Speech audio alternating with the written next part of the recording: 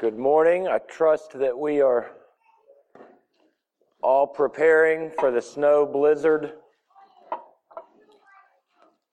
There is more than a 20% chance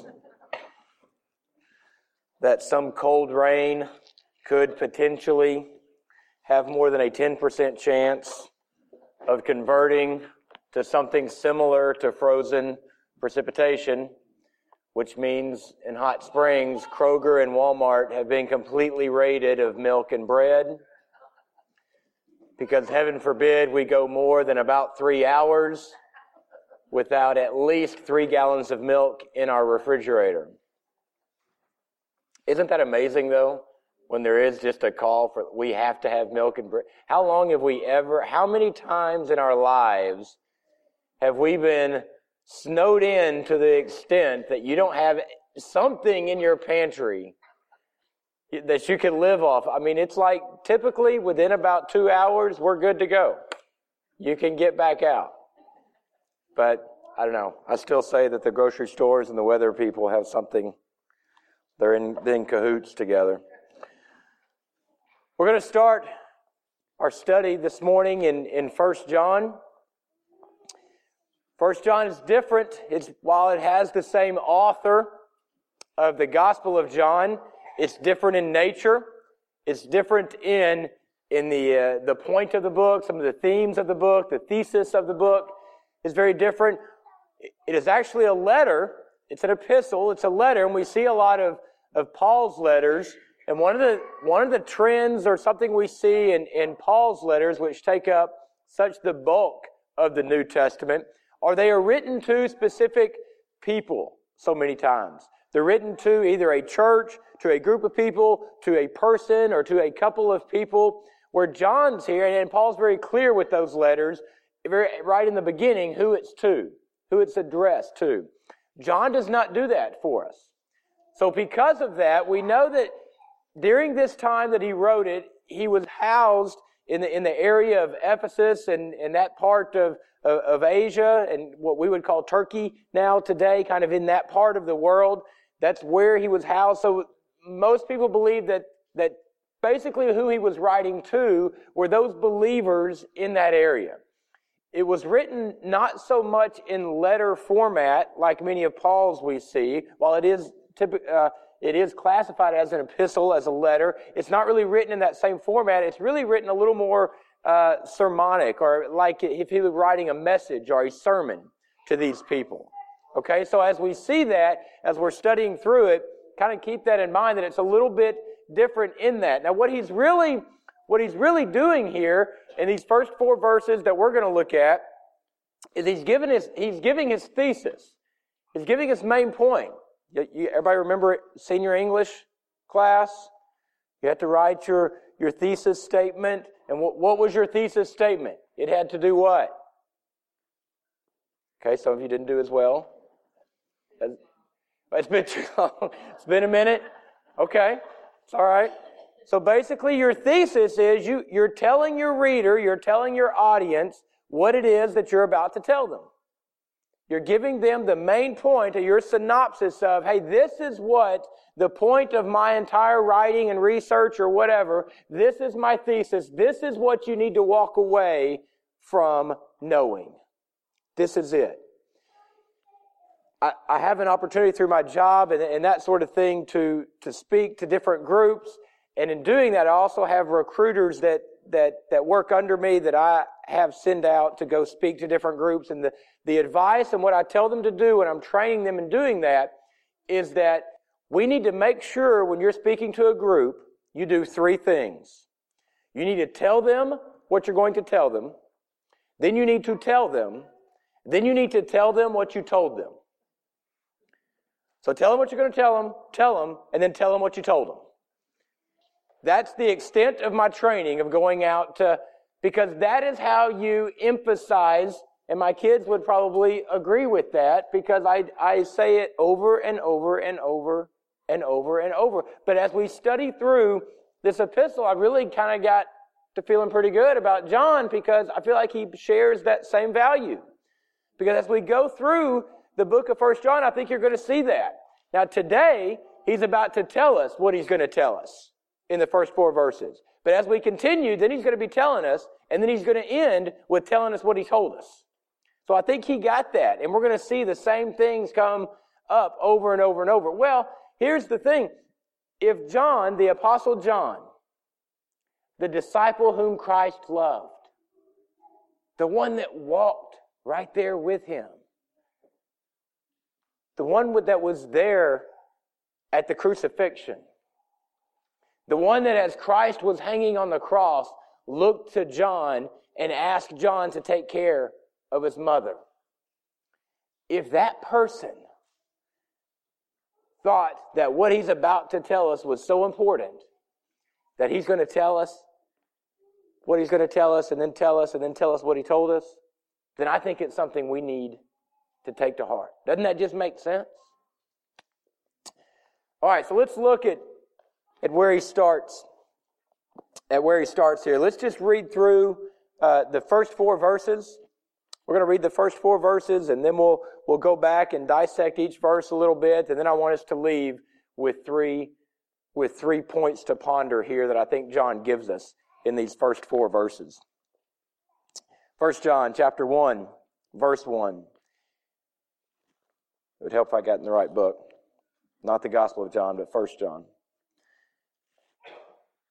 What was from the beginning, what we have heard, what we have seen with our eyes, what we have looked at and touched with our hands concerning the word of life.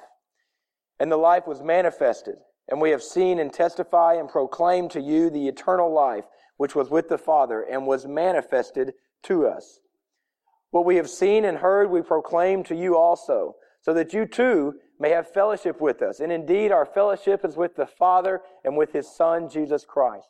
These things we write so that our joy may be made complete. Look at how different John's letter is from what we see like with Paul that we studied in our last. Look how different he just jumps right in, doesn't he?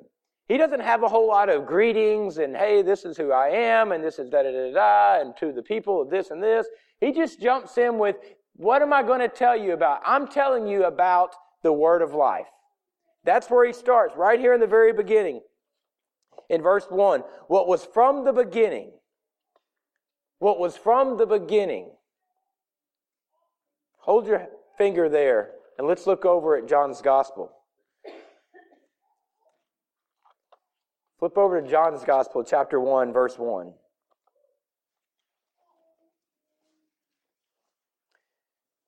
And see if we don't see what was so important to John. John chapter 1, verse 1. In the beginning. How do you start this epistle in 1 John? What was from the beginning? In John 1:1, in the beginning was the Word. The Word was with God. The Word was God. He was in the beginning with God. All things came into being through Him, and apart from Him, nothing came into being that has come into being. In Him was life, and the life was the light of men. Hold your finger there. In 1:4, go back to 1 John. What did he say at the end of verse 1? Concerning the word of what? Life. Who is that life? Jesus. It's the Christ. It's the Messiah. That is the life. Back to the Gospel of John. Verse 5. The light shines in the darkness, and the darkness did not comprehend it.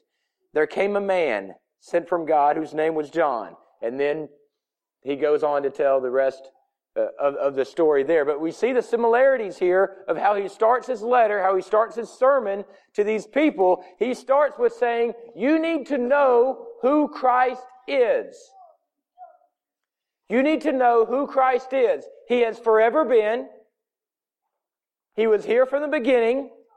He is the Word of life. He is the life. The phrase Word of life there in 1 John, really the way that would be interpreted, it's actually the message of life.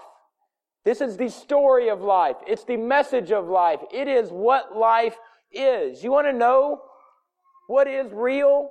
What is real life? What's reality? John's about to tell us. He says the word of life, the message of life is the Christ. It is Jesus. Now, we need to back up and understand why is that the way he starts this sermon?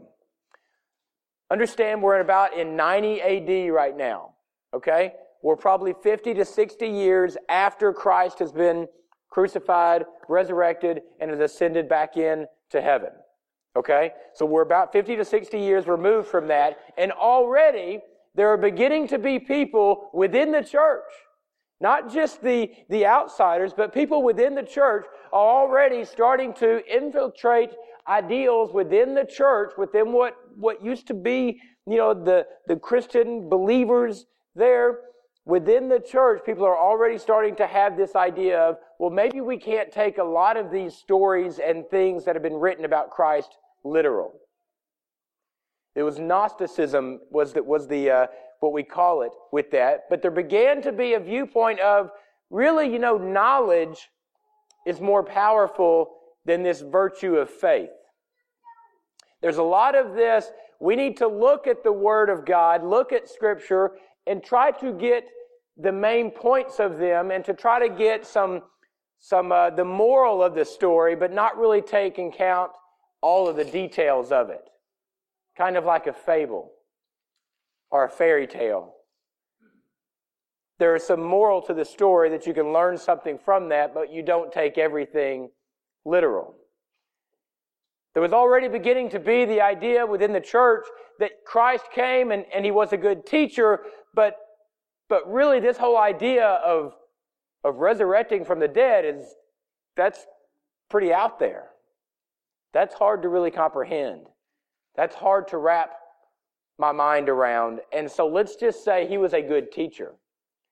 And so we should follow some of the guidelines and principles that Christ had, but we don't necessarily need to study every detail and believe that everything that happened in a very literal sense. Does any of that sound very familiar?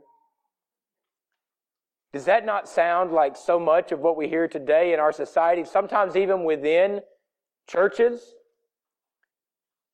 That there are some really good things about what Christ did, and he's a really good teacher. That's the one that always blows me away.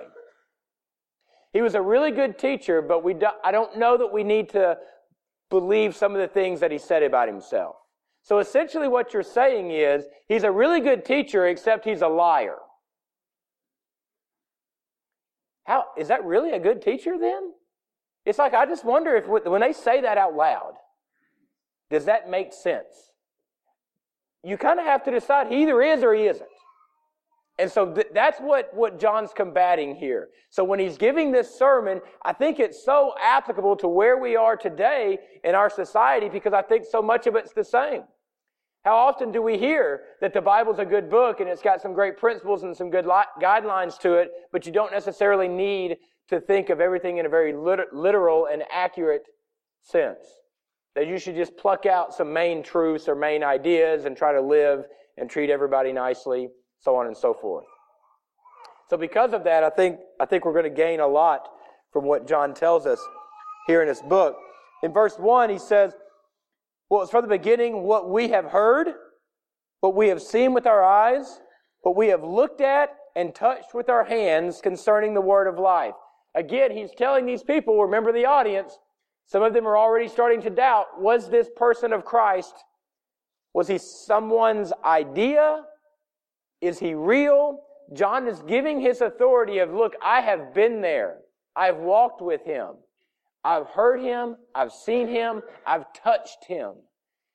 He was very real, very practical. The things that I'm telling you, I have the authority to say because I was there. Because I heard him, I saw him, I touched him, I walked with him.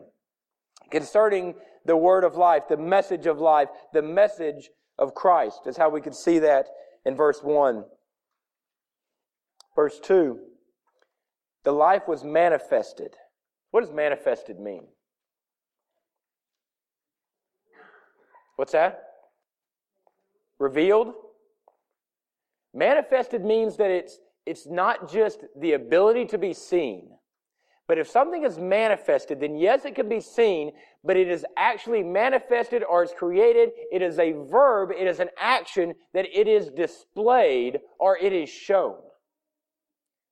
You see the difference between being seen and being shown? There's a difference, isn't there? You can be somewhere and be seen. But if you're up on stage, then you are what? You are being shown. So what John is trying to tell this group here is that Christ did not come and hide. He did not come and make himself very difficult to find, and he's some elusive mythical character that, good luck, hope you can find him. But he's saying he was manifested. He became real in order that he could be displayed for who and what he is. It's important that we know that.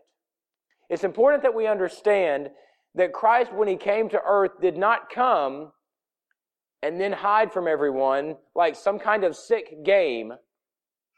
And those that have the right answers and those that are some kind of, have some great private investigator skills are going to be able to determine who he was, and they get to enter into the kingdom of heaven. That's not why Christ came. He came to be manifested to us, to be displayed to us, to be shown to us, to be presented to mankind as the way, the truth, and the life. So understand the audience that he's speaking to, which I think is so much like our audience today in society. He's being displayed. He should be shown. Now, I think sometimes Christ is hidden, but I think we're the ones that are guilty of doing that. And by we, I don't mean those that are non-believers. I mean believers. Because we don't want to say everything that he really is, because we're afraid some of the people might think we're a little, we don't want to be seen like that.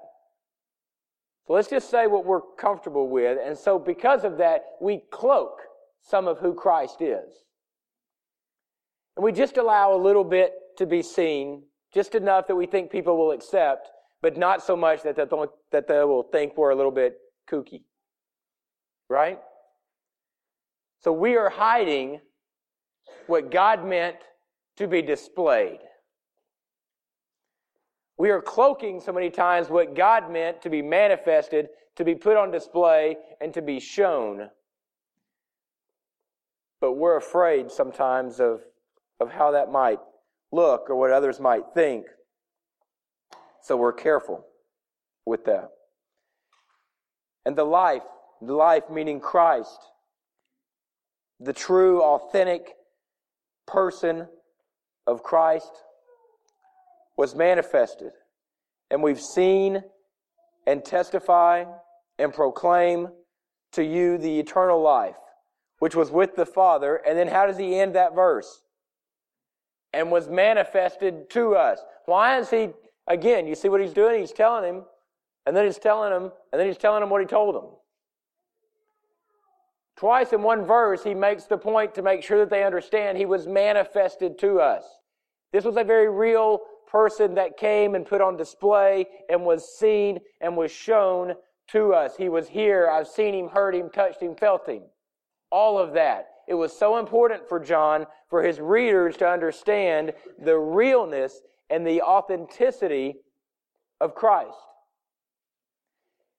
I think that's the same for us today. Sometimes I wonder if the church promotes the idea of Christ rather than the person of Christ. By the same token, personally, I think there are people within our churches today that accept the idea of Christ, the idea of there being a loving God who sent a loving Son, but if not experienced, accepted, heard the person of Christ. It's two very different things. As we continue to go through this book, we're going to see John over and over talk about some of the false teachers, some of those that were preaching and teaching this ideal of Christ not really being who he said that he was. And there were many people in the churches and in those areas that maybe were doing good things, but they had not accepted the real, authentic person of Christ. In doing that, I thought about counterfeit money. You can have a counterfeit $20 bill, and you could probably go and you could pay for some services to a supply store, and they would probably take it, assume that it was good, go through. Now you get that product that you paid that $20 for, and then that business owner now has that $20, and they go and they buy other supplies with that come into their store, and so they get that. And eventually it gets to some place that he goes to make a deposit at the bank, and it may be 3 or 4 or 5 or 7 or 12 times removed from you, and there may have been lots of purchases made, services rendered, products consumed because of that money.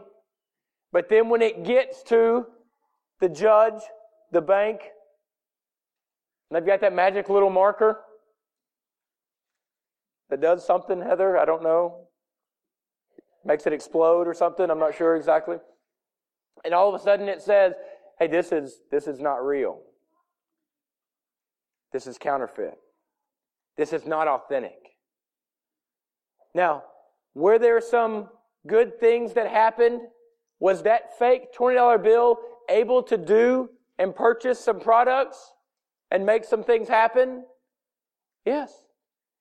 But at the end of the day, what was it? It was no good. It was counterfeit. Let me have your eyes. Let me make you understand what I'm saying here. It is very, very real and very possible that you could have an experience with Christ, that you like the idea of Him, but you're walking around with a counterfeit Christianity because you haven't really accepted and sacrificed your life and given your life to the person of Christ. And so don't just look around and say, well, I do some pretty good things and I attend church, and there are a lot of things that look very authentic in my life, and rest on that as being that you've accepted the person of Christ.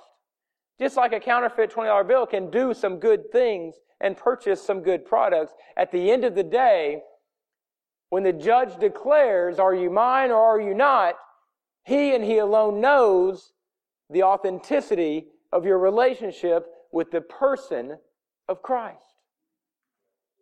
And that's what John was saying right here at the very beginning. You need to know your relationship, that it is authentic with the real person of Christ. Not an ideal, not a set of rules, not a statement of virtues of our good life that we're going to try to live, but it's a relationship with the real person of Christ. And just as this happened during this time, even just 50 to 60 years removed from Christ walking on the earth, people were in the churches following the ideals of Christ, but not having accepted the person of Christ. It's why we see John over and over speaking to us the importance of understanding that He was manifested, He was put on display to us, that He is real. Verse 3, what we have seen and heard we proclaim to you also, so that you too may have fellowship with us. And indeed our fellowship is with the Father and with His Son, Jesus Christ. These things we write so that our joy may be made complete. John's excited to share this life. And by this life we mean Christ. That's the true life. He's excited to share it, so much so that he says, my joy cannot be made complete in Him unless I'm able to share it with you all. My joy cannot be made complete unless I share who the real person of Christ is to you all. Are we that same way? Do we have such a passion and such a desire for other people to know the person of Christ that our joy is not made complete? We cannot rest. We cannot take complete joy in Him unless it is shared in everything that we do. Does that mean that we constantly need to have a bag full of tracts and everywhere we go, we're throwing them out? I'm not saying that that's a bad thing, but I'm not saying that that's exactly what John meant. The point is that in what we do, in everything that we do, Christ should be manifested, displayed, shown. It's a verb, it's an action. Christ, the person, needs to be manifested through what? Us. Through our actions. Through how we lead our families. Through the activities we take part in. Through where we spend our money.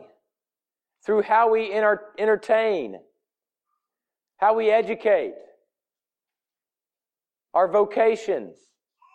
How we work. How we play. How we study. How we socialize.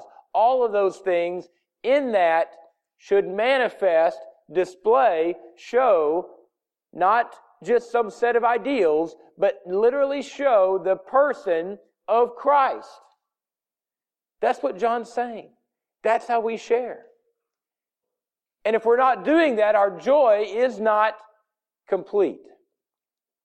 Our joy is not complete unless we're doing that.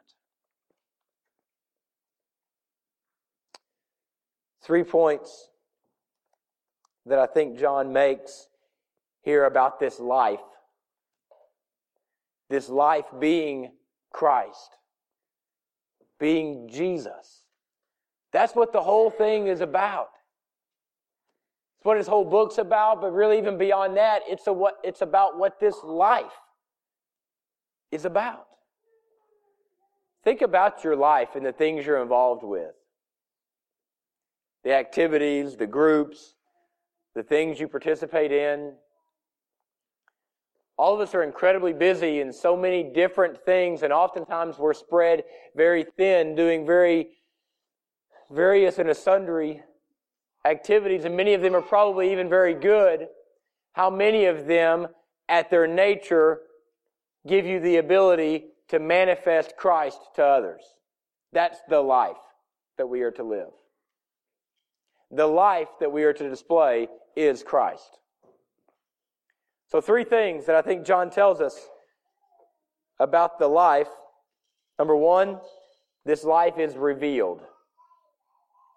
Verse 1, we see what from the beginning, what we have heard, what we have seen with our eyes, what we have looked and touched with our hands concerning the message of life, the word of life, the life of Christ, Jesus, the Messiah. The life, Jesus, is revealed. How is He revealed? He's revealed through His Word. He's revealed through creation. He's revealed through the things that He's spoken to you individually. He's revealed through what we see in other people's lives, the work that we see Christ doing in the lives of others. All of those are ways that Christ is revealed. Again, John's making the point here, Christ did not come to be hidden.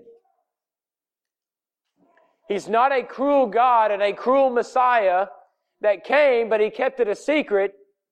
And I hope you're one of the ones that find Him under a rock. And if you're not, I'm sorry. He came to be revealed. And if that's the case, let's make sure as the church that we are doing our part to uphold the light that is the life, we should be that lampstand, if you will, that lifts up the life, that it can be better seen, that it can be displayed, that it can be shown. Let's make sure that we aren't doing some really good things, but we're doing them behind. I think of this, let's make sure that the good things happening here in this building are not hidden by the hill that's in front of us, and a community doesn't see the manifested Christ that is the person that we have come here to worship and to adore. That we are doing what we need to do to display, to manifest, to show the person of Christ. Second, this life, this person, the Messiah, is experienced. It is something that we experience. It's not just something that we study about. Those of you who maybe love history, have you studied about the Roman Colosseum? You've read that in history books? How many of you have got to see it personally? Is there a difference, Gene? Yeah. You can study about something all day long and maybe even be able to share more facts about the Colosseum as far as its dimensions, as far as how it was constructed. You could know more about that than Jean does. However, she's been there. She's seen it. She's touched it. She's smelled it. There's a difference in experiencing the Colosseum and in reading about it in a textbook. Don't be a churchgoer that's just a student of the life, but never have experienced the life. To have embraced it, to know it in a way that's very different than a textbook or a book or of words or of ideals, but it's a way of life and it's something that you experience and it's something that you can try to come back and share, but it's still, unless you've gone to see it, we cannot have the same experience that Jean's had with the Roman Colosseum. Can she come and share it with us? Can she show us her pictures? Absolutely. Does that mean you've experienced it? Just because I know her, does that mean I've experienced it? No. She can tell me the story over and over and over. She can show me all the pictures she wants. She can even show me a video with moving pictures and sound. Doesn't mean that I have been there. Some of us, I'm afraid, either here or in the church at large, are living off of the experiences of others, and we're living a video Christianity, in that we've seen a video of it, and so we say that we've experienced it. We're living off that type of experience. How different is that? Gene, when you go back and look at the pictures that you've taken of the Colosseum, are you disappointed in the pictures more often? Because it's like, have you ever been there when somebody's showing you pictures and every picture they're telling you, okay, now it was so much better in person, right? And you're like, well, why are you showing me this then? You're just wasting my time. But maybe that's just me that I say that. But don't they do, and it's because they're trying to tell you, it was so incredible, look at this picture, and you're looking at it, it's like, okay, that's cool. But it's like, you're not as excited about it as you should be, and so they're saying, well, if you had been there, it was different. Because when I was standing there, you could see the cracks in the Colosseum, and there was a sense of smell and the way the breeze would blow. Can any of that come through in a photograph? No. Some of us are living a video or a photograph Christianity. And we're basing our entire lives off something that we've seen someone else experience. And because of that, we cannot manifest it to someone else. We can't show it. We can't display it. because we have not experienced it. So I would ask you, if you've had that conversation with yourself, Lord, why am I not able to share this experience with someone else in the same way that I see others doing? Ask yourself if you are experiencing a photograph Christianity or an experiential Christianity. An authentic relationship with the very real person of Christ. Because this life, this Christ, is meant to be experienced. Thirdly and last, this life is meant to be shared. We see in verse 3 and 4, John says that I'm telling you all of this so that my joy may be made complete. I want to share this with you, and that is one sense of sharing this life, is that we're to share it with others, meaning in that very elementary state of just giving our testimony, of being a witness for who Christ is and trying to share it with other people so that they also can have that experience. But it even means something different and more than that, sharing this life. It's what we're doing here this morning. We are sharing Christ together in a different way than where you would witness to someone and sharing the gospel of Christ. But we are sharing the person of Christ together because we've gathered together with one purpose, with one focus, to worship the Messiah. So how we would say that we are going to share a meal together, we're together in that with one focus, and what are all the byproducts that come from that? That conversation and laughter and getting to know one another. All of that comes from the idea of sharing that meal together, the camaraderie and the social nature of that. That's the same thing that this life, that Christ, is to be shared. In a body. We share Him. It's something we share together. It's an experience that we both have. If someone else had been to the Roman Colosseum, Jean can have a conversation with them so much deeper and at such a different level than what she can have with me when we're just talking about the photograph. Right? Because I'll be honest, I'm going to lose interest in the photograph in about 15 seconds. But someone else who has been there and will remember exactly all of the senses that they felt while they were there, what kind of conversation can she have with them? What type of bond, what kind of sharing will that be that's different than with the person that's only seen it in a photograph? Doesn't that make sense? It's the same thing. Those of us who know Christ authentically, we share Him in that way. That's a beautiful, fun, awesome experience that Christ allows us to have. And if you've not experienced that, and if you're not exactly even sure what I'm talking about in that, ask the Holy Spirit to reveal to you if you are living a photographed Christianity or if you're living an authentic, experiential Christianity. John's very clear that Christ is to be revealed, He's to be experienced, and He's to be shared. And I believe it's in that order. Now, He's been revealed to you both this morning, weeks and weeks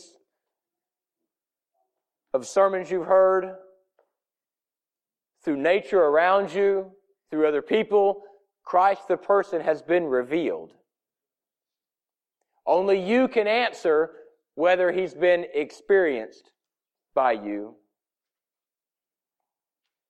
But a test of that is your ability to share. If you do not have an ability to share, then you've not experienced. I have no ability to share what the Colosseum is like in person. I could try, couldn't I? And could I even fool some people? My guess is yes. I bet I could tell a story because of the pictures that I've seen and what I've read about the Colosseum. My guess is I could weave a story that most people would even believe that I've been there. But the person that wouldn't believe it would be somebody that has been there. Because what I say is not exactly matching up. This morning as we leave, I would ask you to evaluate as we begin our study through the book of 1 John, where he repeatedly tells us about the manifestation of the life, the true, authentic life. Has he been revealed? Have you experienced? And are you sharing the life of Christ? Let's pray. Father God, thank you that you were here in the beginning.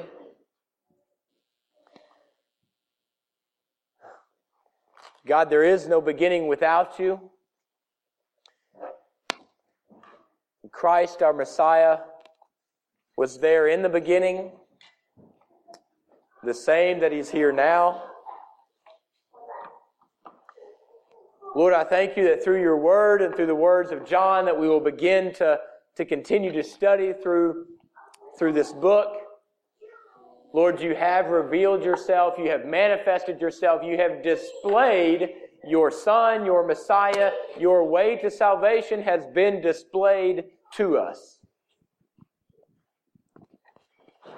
Father, I pray that each of us has experienced it.